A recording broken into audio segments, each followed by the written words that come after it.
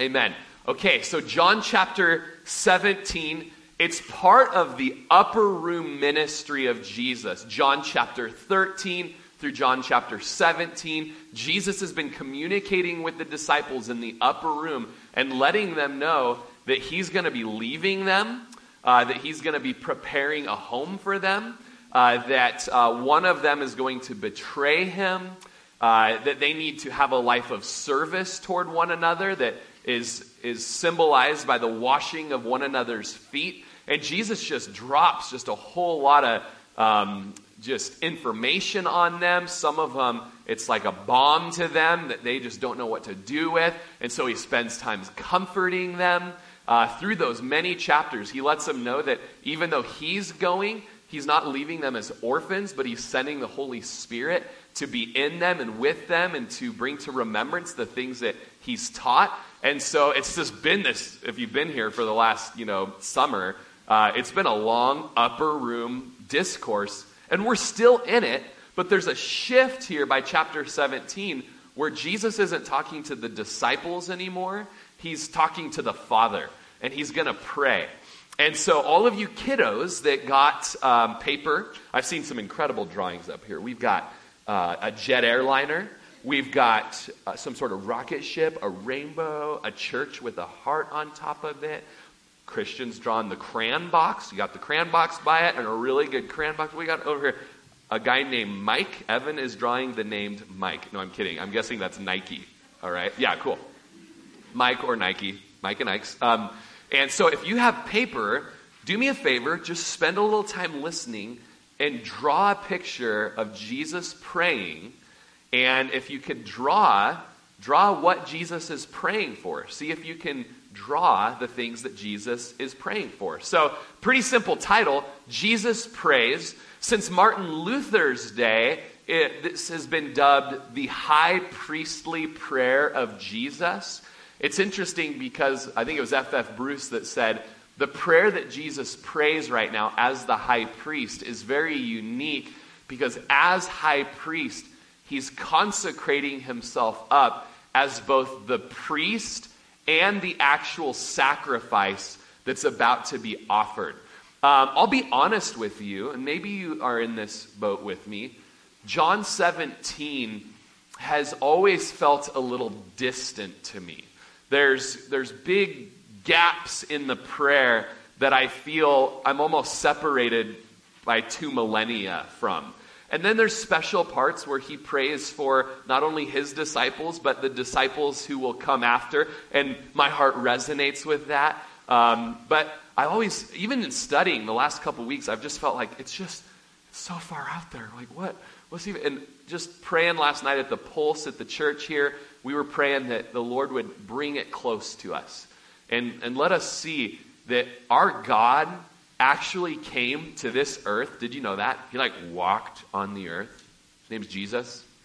You can go over to Israel. In fact, November 2022, almost a year from now, we're going to be having information about that. Israel trip.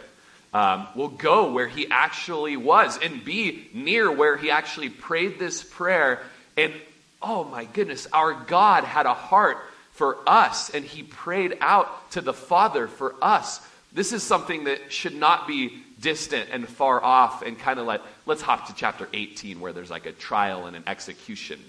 Let's enjoy chapter 17 together. And so Jesus prays the Lord's priestly prayer. Ernest Caseman called the prayer the testament of Jesus. It's Jesus kind of telling his own story of why he's come and where he's going. You guys appreciate that song that's always played at public events that's, where did you come from, Cotton Eye Joe? I've been something a long time ago. It's kind of Jesus saying, well, here's where I came from and here's where I'm going, Cotton Eye Joeing, or something like that. John Knox, who was a Scottish reformer, very famous from the 1500s, when he was on his deathbed, he asked his wife to read to him John 17, where he said, I cast my first anchor.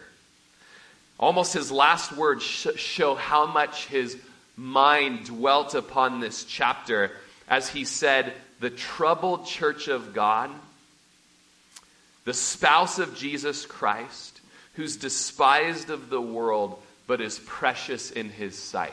John Knox, persecuted for the gospel, said, it's here in John 17 that you see that Jesus is aware of what his bride is going through. And he prays for her. Hopefully that helps bring it in a little bit more. Alistair Begg said, when we hear a person pray, we hear what's in their heart. And so last night at the Pulse, we had time praying, and it's just neat because we're not trying to be polished. Sometimes you feel like you have to I got to have it like a 3-point prayer with an introduction and a thesis statement and a good conclusion, and people are judging me based upon my prayer. Anybody feel like that? That's why you don't ever pray out publicly. But I love just the simple, like Peter drowning in the water prayers, like, Lord, save me! And it's there when a person prays, you hear what's in his heart. It's been said that what a man is on his knees before God, that's what he is, and nothing other than that. You might have people offer you up a lot of lip service, but when you get them praying before the Lord, their souls begin to pray. Their spirits begin to cry out. And so here we have Jesus praying to the Father, and we see, here's who he is. Here's who he is in his heart, and nothing more. It's kind of interesting, though, because we're in the upper room ministry, and Jesus doesn't say something like, let us pray. There's nothing like that. There's nothing like, dear Lord, or something like that. He just begins praying, like a whole chapter worth of prayer. And I remember I knew a guy in Corvallis. His kids were in our youth group, and they invited us over to dinner one night. And we were praying for the dinner. He was praying for the dinner. And I don't remember how he went about it, what his transition was, but he never said amen. But he said, just so you know, I never say amen, because it just always keeps going. And I remember being like, that's the weirdest thing I've ever heard. Honey, get your purse. Let's get out of here. But then there's times where I've appreciated that. And I thought of that in Jesus' prayer, because he's just like praying without ceasing to the max, I have a book on spiritual leadership by D.L. Moody. And there's a chapter on prayer. And D.L. Moody was known, he's an evangelist from the late 1800s. He's kind of like a Billy Graham or a Charles Spurgeon. And he was known to be hanging out with his friends in like a carriage, driving through Chicago, driving a carriage through, I think that's how they did that, riding in it through Chicago. And they'd be just talking, and then all of a sudden he's praying. All of a sudden he's out loud praying about whatever him and his buddies were talking about. And there was no transition. It was just, now we're praying. And now we're not praying. And now we are again.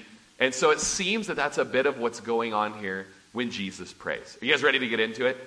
You're like, not only did you take up that 40 minutes with Chris up here talking, but that introduction was one of the longest that we've ever heard of. Okay, whatever. Maybe you'd like to teach on Jesus' prayer. Okay.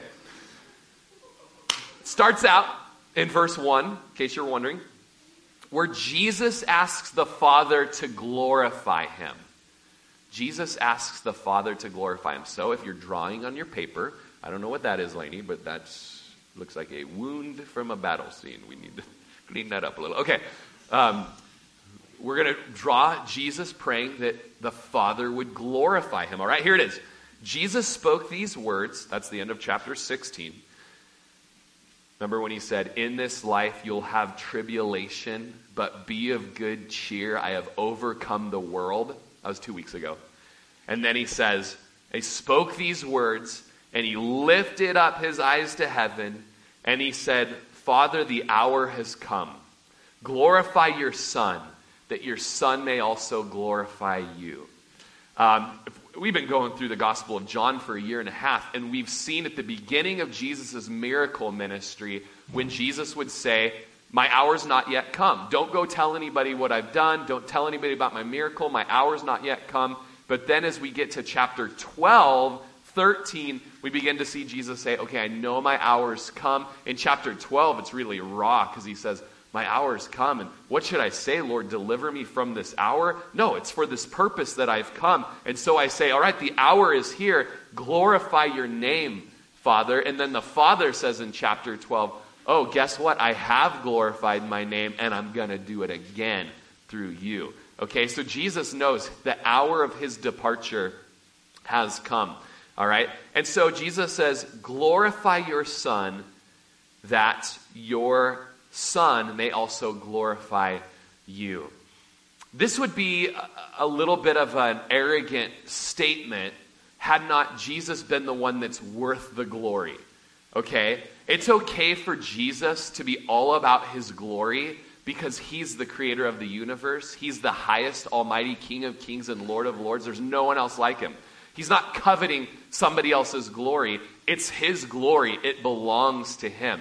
And so he says, glorify the Son, and I've got a purpose in that the Son may glorify the Father. Let's go to verse 2. As you've given him authority over all flesh, that he should give eternal life to as many as you have given him. And so in his prayer, glorify me, Lord. I'm going to glorify you back, Father. And in all of this process, as I've been down here on the earth, you've given me authority. You've given me power. I've been able to heal the dead, heal the sick, multiply fish and loaves, calm the storm. The disciples around me, when I calm the storm, say, who is this that even the wind and the waves obey him? Okay? Jesus had been given authority by the Father, and I know there's some minds out there that are like, Rory keeps talking about Jesus praying to God and what? Okay, we've done a lot of teachings on this about the Trinity and how there's one God and there are three persons within the Godhead. God the Father, God the Son, and God the Holy Spirit. I'm not going to go into much of that right now. There's lots of teachings that we've done on that. But this is in the Bible, and it's been believed by Orthodox Christianity for the last 2,000 years, all right? So this isn't some weirdo cult stuff that I'm trying to impress upon you. Here we have God the Son. His name is Jesus.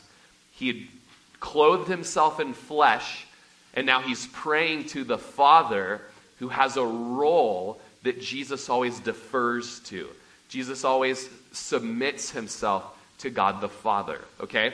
And so the Father had given the Son authority over all flesh, and part of that authority is that he should give everlasting life, or to eternal life, to as many as are given to him.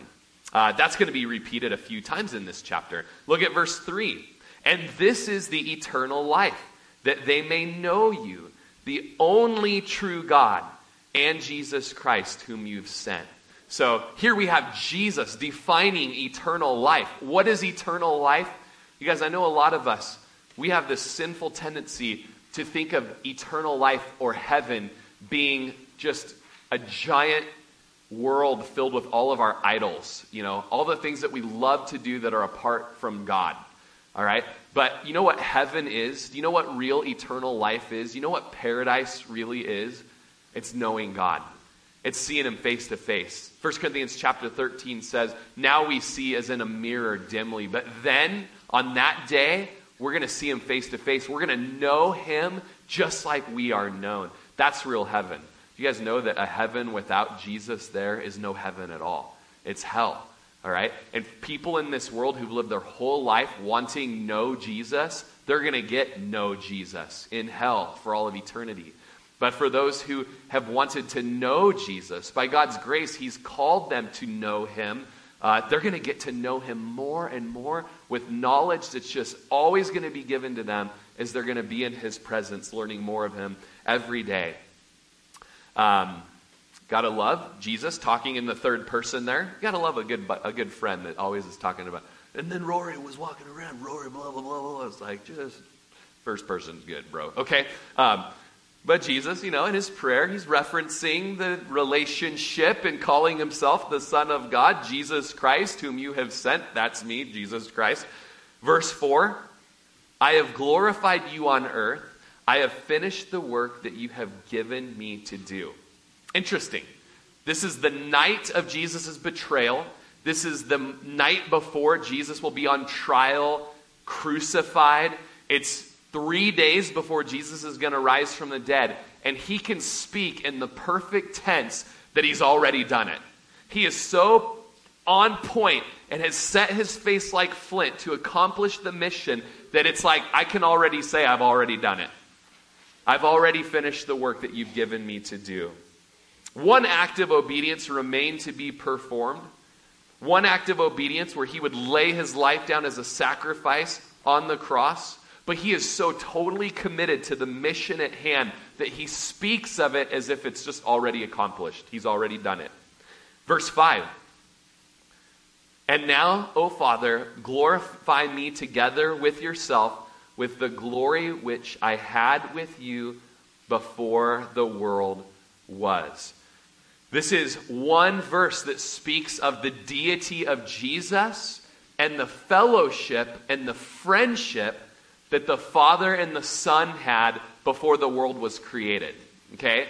Isn't it? It's beyond our mind. It's beyond our comprehension to know that before us and before this world was the Father and the Son and the Holy Spirit together, and they just loved being together. Like, they were cool with that. And they had perfect fellowship, perfect friendship, perfect unity. And as you read the creation account, you read the Trinity speaking among themselves as they are creating, in such as making man, when they say, let us make man in our image. They're talking to each other during creation. Okay, one God, one Godhead, three persons, Father, Son, Holy Spirit. And so Jesus speaks in verse 5. It's an important verse. You might mark it, because Jesus says, hey, pretty soon here, there's going to be a moment where I'm going to be glorified. I'm going to have the glory given back to me that I had before I set aside my rights and my privileges as God. I clothed myself in flesh. I was sent on mission to the earth to live fully God, fully man, truly God, truly man.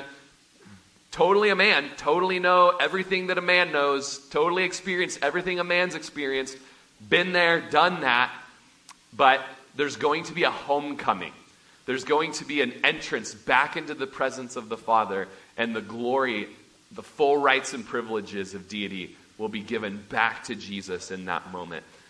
So bring me back to that time. So he's praying, first part of this prayer, glorify me, he prays to the Father. Now, in verse 6, we begin a next section, which is the revelation to the disciples. How Jesus revealed himself to the disciples, or revealed the Father to the disciples. Here we go. I have manifested your name to the men whom you've given me out of the world. They were yours. You gave them to me, and they've kept your word. Okay, so Jesus is talking about his disciples. He's praying in that perfect tense again that, within the night, they're going to abandon him. Within the night, they're going to betray him. They're going to spend 3 days not walking in belief in the things that Jesus says. But Jesus is looking through the lens of the cross, through the lens of their failures, and knowing that ultimately, through the gospel, the disciples will have the victory. And that's how he looks at us too, by the way. When you read the New Testament, I think it's Peter, talks about Lot, and he doesn't call Lot filthy Lot that left Abraham and hung out in Sodom and Gomorrah, sicko. What does Peter call Lot? Righteous Lot. But he was not through the lens of the cross. Through the lens of the cross. He doesn't see us as full of iniquity. He sees us as righteous. All right, moving right along. Now they've known that all things which you've given me are from you, for I've given to them the words which you've given me, and they've received them, and they've known surely that I've come forth from you, and they've believed that you've sent me. We've even in chapter 16 had some dialogue between the disciples and Jesus, and they don't totally get what Jesus is going to do by leaving them and dying on the cross and rising from the dead and sending the Holy Spirit. They don't get all that, and judging by your guys' looks, you don't get all that either. But so listen to the last couple weeks, okay? So there was some confusion with the disciples. But Jesus knows by the work of the Holy Spirit, they're going to get it. And so he says that. He says they believe it and they get it.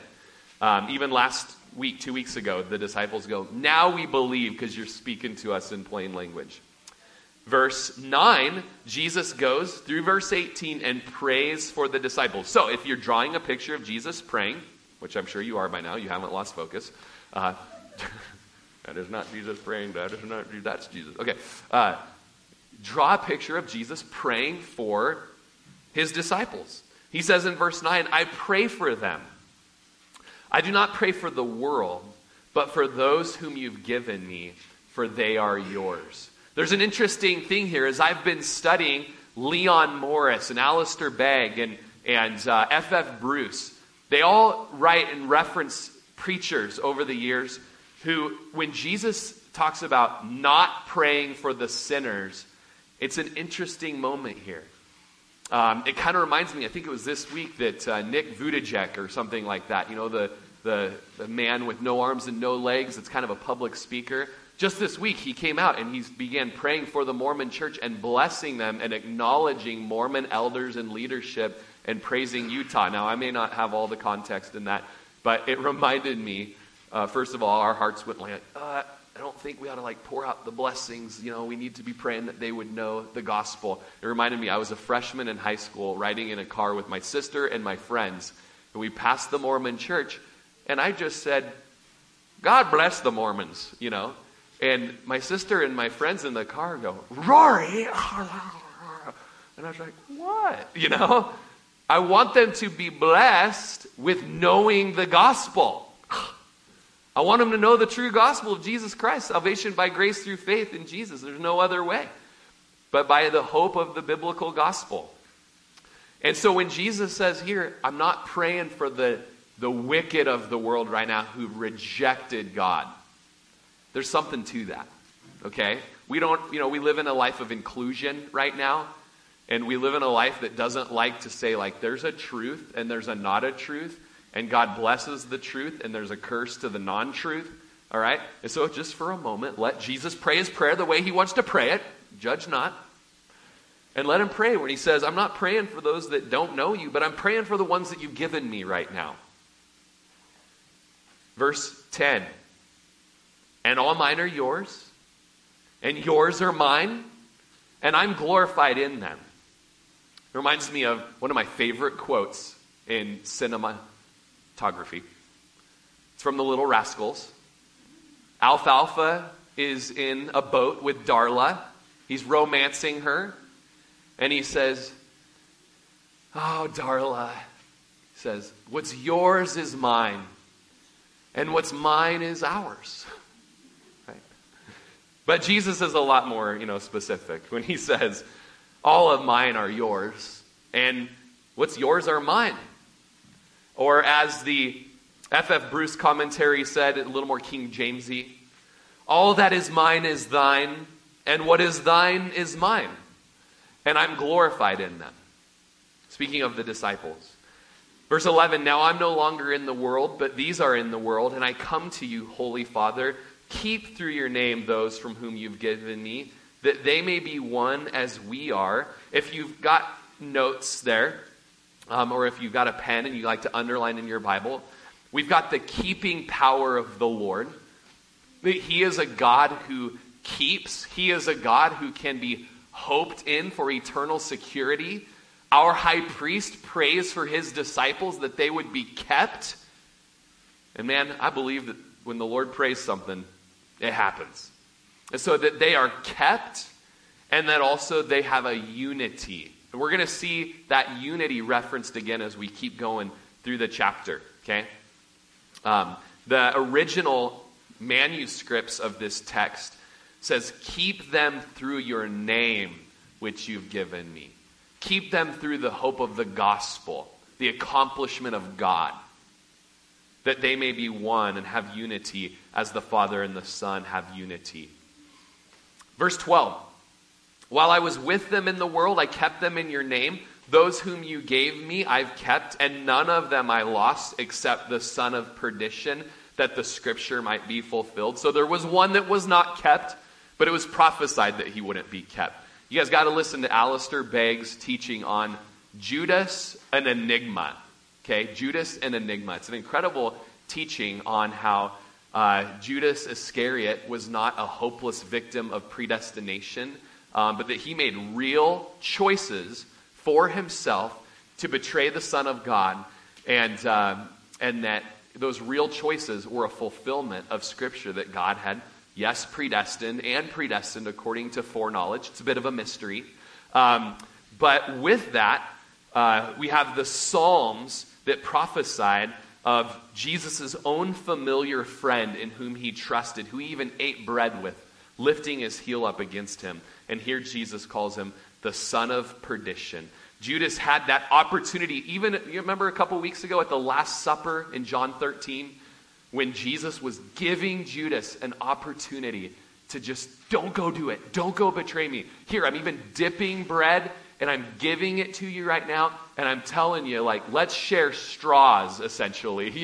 Like, let's be brothers. Let's be buddies. You don't have to do this. But he went and did it anyways.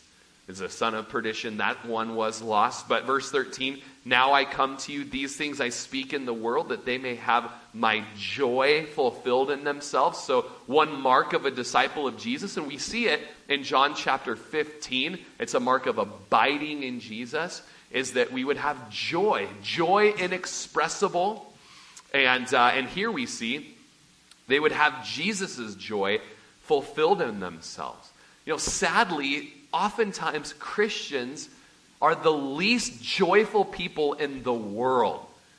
I mean, have you ever had anybody call you and say, or see you and greet you and say, how are you doing? And you say, I'm good. And they say, well, why doesn't your face show it? Like, why doesn't your face show it? Are you good? Are you in Jesus? Do you have the hope of heaven? Be like Paul in the book of Philippians, that no matter what the circumstance, he has joy inexpressible, even if he's in chains, even if he's in prison. We can have the joy of Jesus, the cheer of Jesus, the hope of Jesus. We can have a smile on our face, even when things are not going well. We can rest in the joy of the Lord. It's a mark of a disciple. And those disciples themselves, even though they would be persecuted and lose family members, be kicked out of synagogues, eventually all of them would die a martyr's death, except for John, but he would be tortured. They would have the joy of Jesus.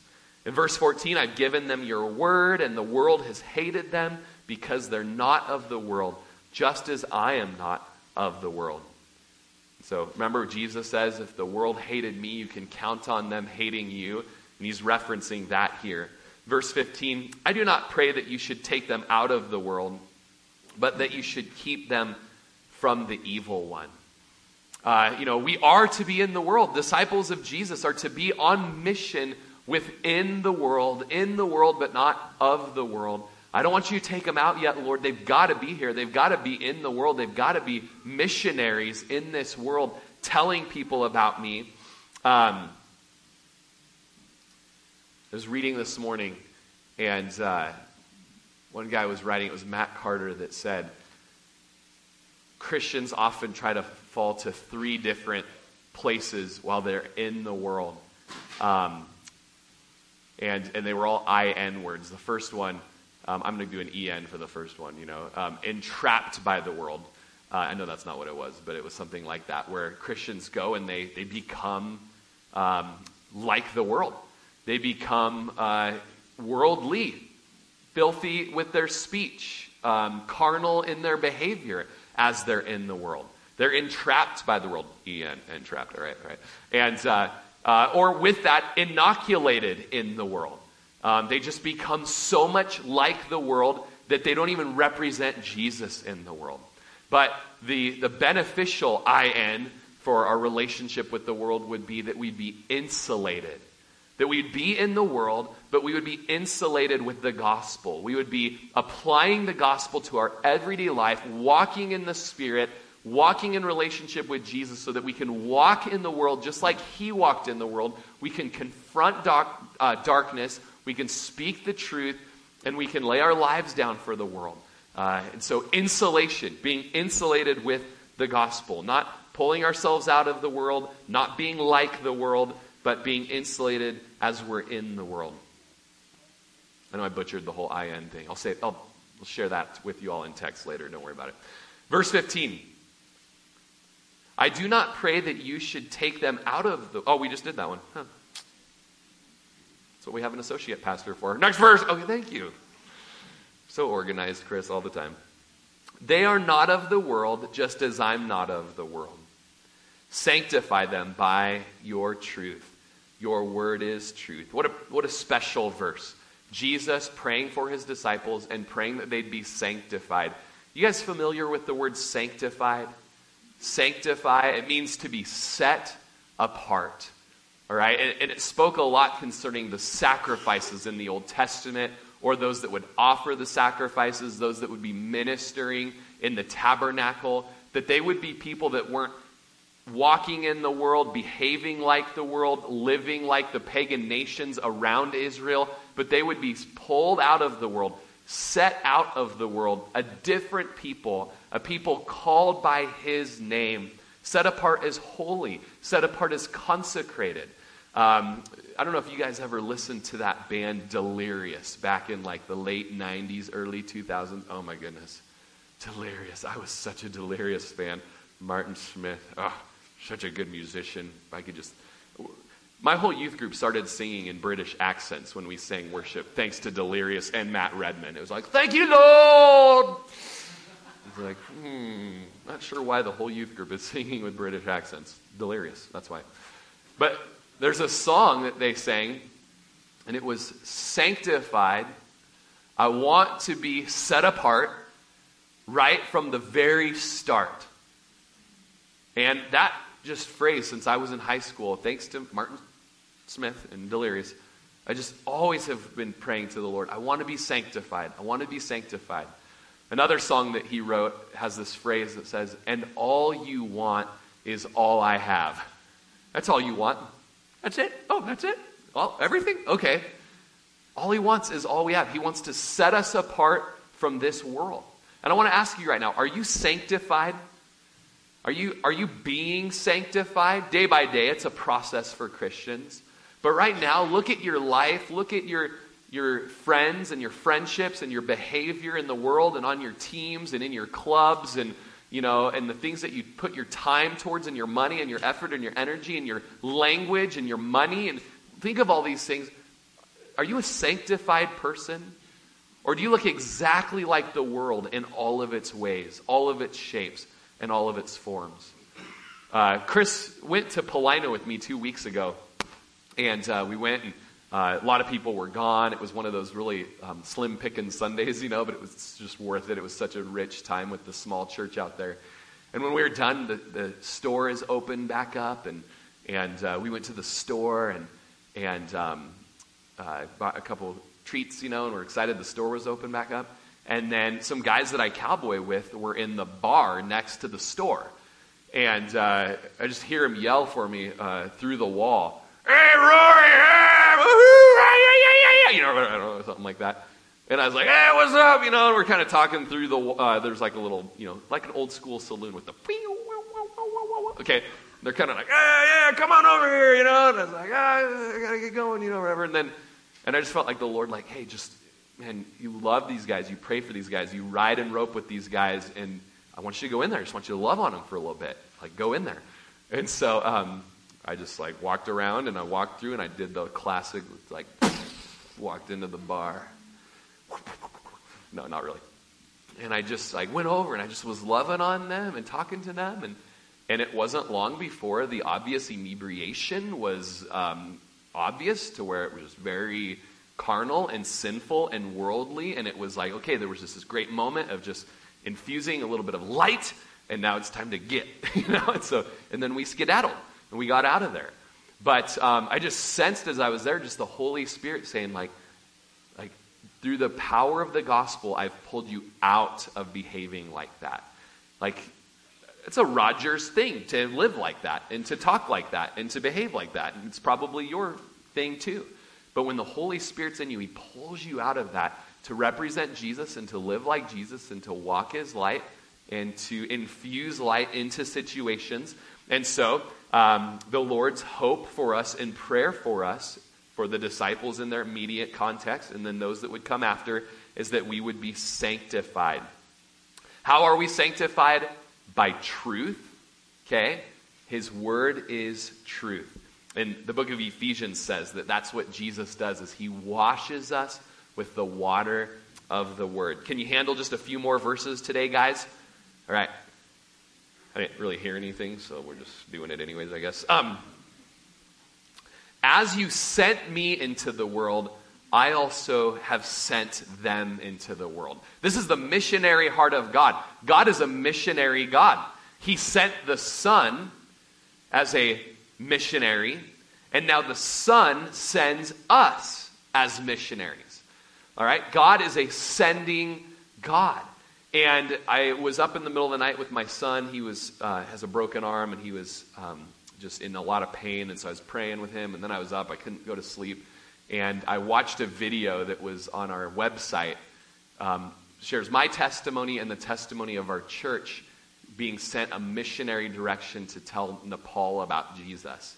And I just was crying by the end of that video because the Lord just used that 2 o'clock in the morning video to remind me his mission for our church. His mission for a local church and our church is that we would not just, hang out here and just hoard people, but that we would raise up Christians and disciples, and then we would send them out into the world to know Jesus. As the Father sent Jesus out, now Jesus sends us out. The Father is a missionary Father, the Son is a missionary Son, and the Holy Spirit is a missionary Spirit. Did you know this? Let me just, little facts here. Did you know that half of the world is what is called an unreached population, or is full of unreached people groups? Okay, and what that means is that out in this population, there are, I think it's 7 billion people who there are less than 2% Christians within their populations, okay? So that's half the world out there, are unreached people groups. And then half of that half are what are called unengaged, unreached peoples, which means that in 2,000 years since Jesus said, "As the Father sent me, so I send you," John chapter 21, in 2,000 years, nobody has gone to these people to tell them about Jesus. So for 2,000 years, they have died in their sins, not knowing their Savior. But there's an incredible movement that's happening within the church where the Holy Spirit is waking churches up to be sending out missionaries to these unreached tribes in these unreached lands. There's a reason they're unreached. They're in the deserts. They're the Irans of the world. They're the Iraqs of the world. They're the jungles of Vietnams and the mountains of Nepal. There's demonic stuff that's happening. Like, people see demons. It's common knowledge that there's demons in these places. And you're either killed if you become a Christian within a day or a couple weeks, or there's no way for you to get in there. There's no water. There's no food. There's a reason they're unreached. But the church has been rising up and has been going to these places and telling people about Jesus. And I believe the Lord's going to do a work in us of just putting some more wood on our fire as a church to be going to these places. Coronavirus has kind of shut us down, and I think that's been an attack of the enemy for the churches. It's like missions has stopped for 2 years, and I believe the Lord wants to open that up again. So, verse 19. "And for their sakes I sanctify myself, that they also may be sanctified by the truth." And so the high priest sanctifies himself as he's sanctifying us.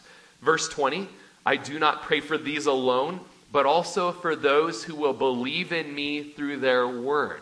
You got to love this verse, you guys. This is one of those verses that for me took John 17 from being kind of far away and brought it near. Why?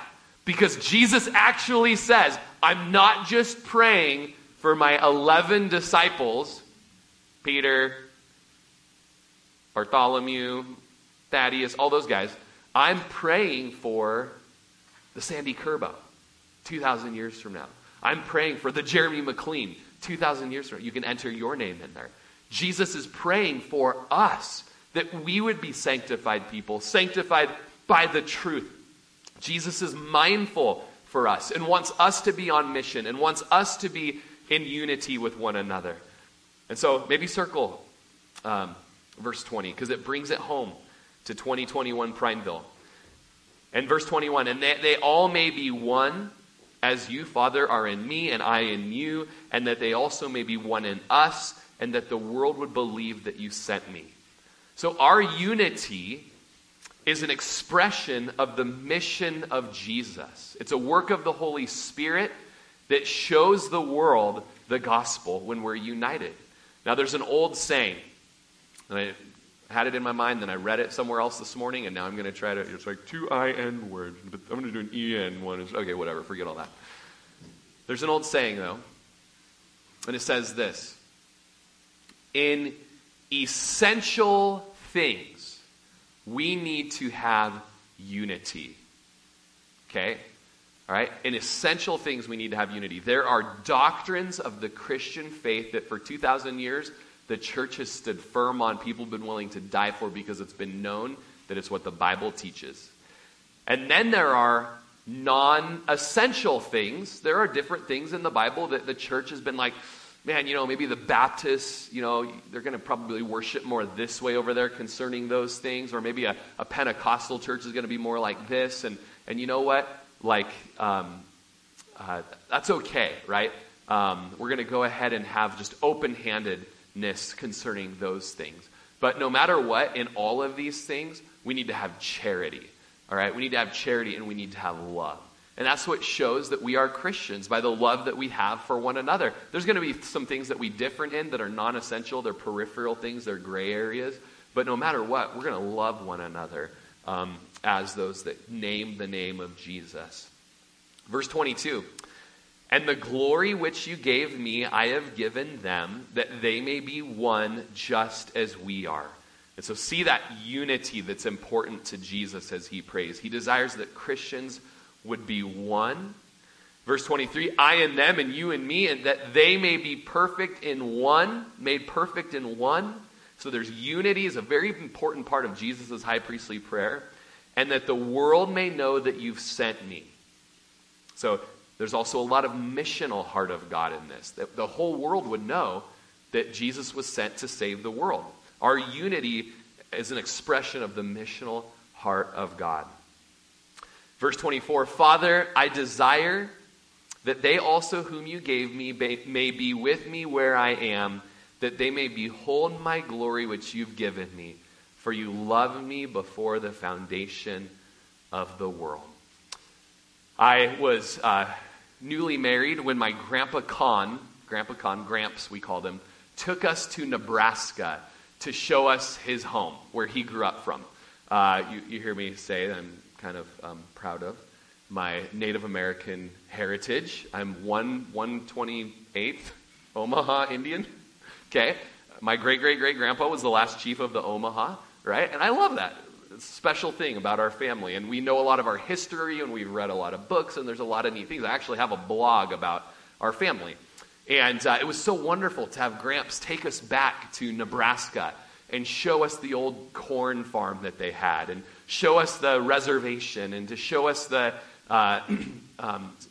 excuse me, the cemetery where all of my ancestors are buried over there. Just such a wonderful thing. And maybe you feel like that too. You have an upbringing. You have a place that you're from that you just wish you could take some friends back to.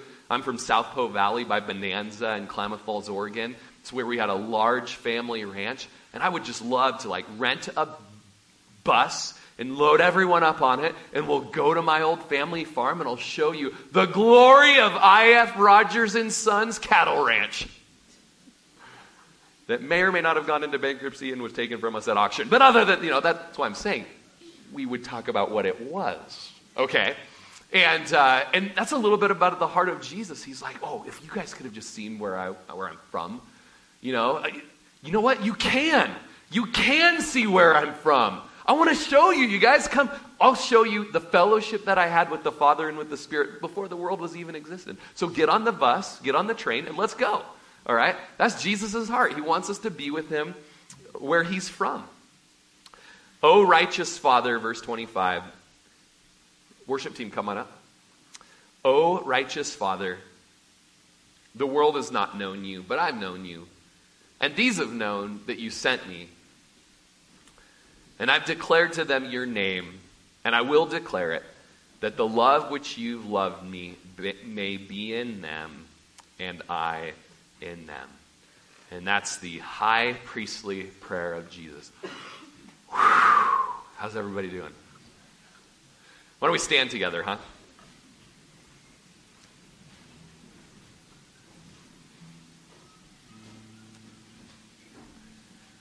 I'm a homeschool dad. I'm a dad that homeschools my kids, and then I'm also homeschooled while I'm doing it because I don't know what I'm learning. And I have to learn it, and then I have to kind of... And this week in grammar, we are learning about run-on sentences. And in the Bible, and even in this prayer, sometimes you're like, this is going... I mean, there's a lot. And I and them, and you and me, and she, and we, and them, and then one, and them, all together. And okay?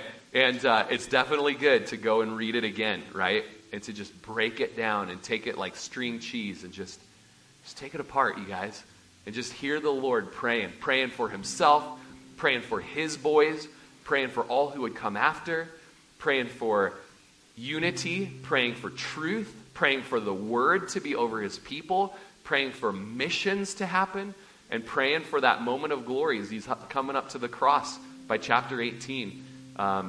Let's spend some time this week pulling it apart and praying over it for ourselves. But let's pray now.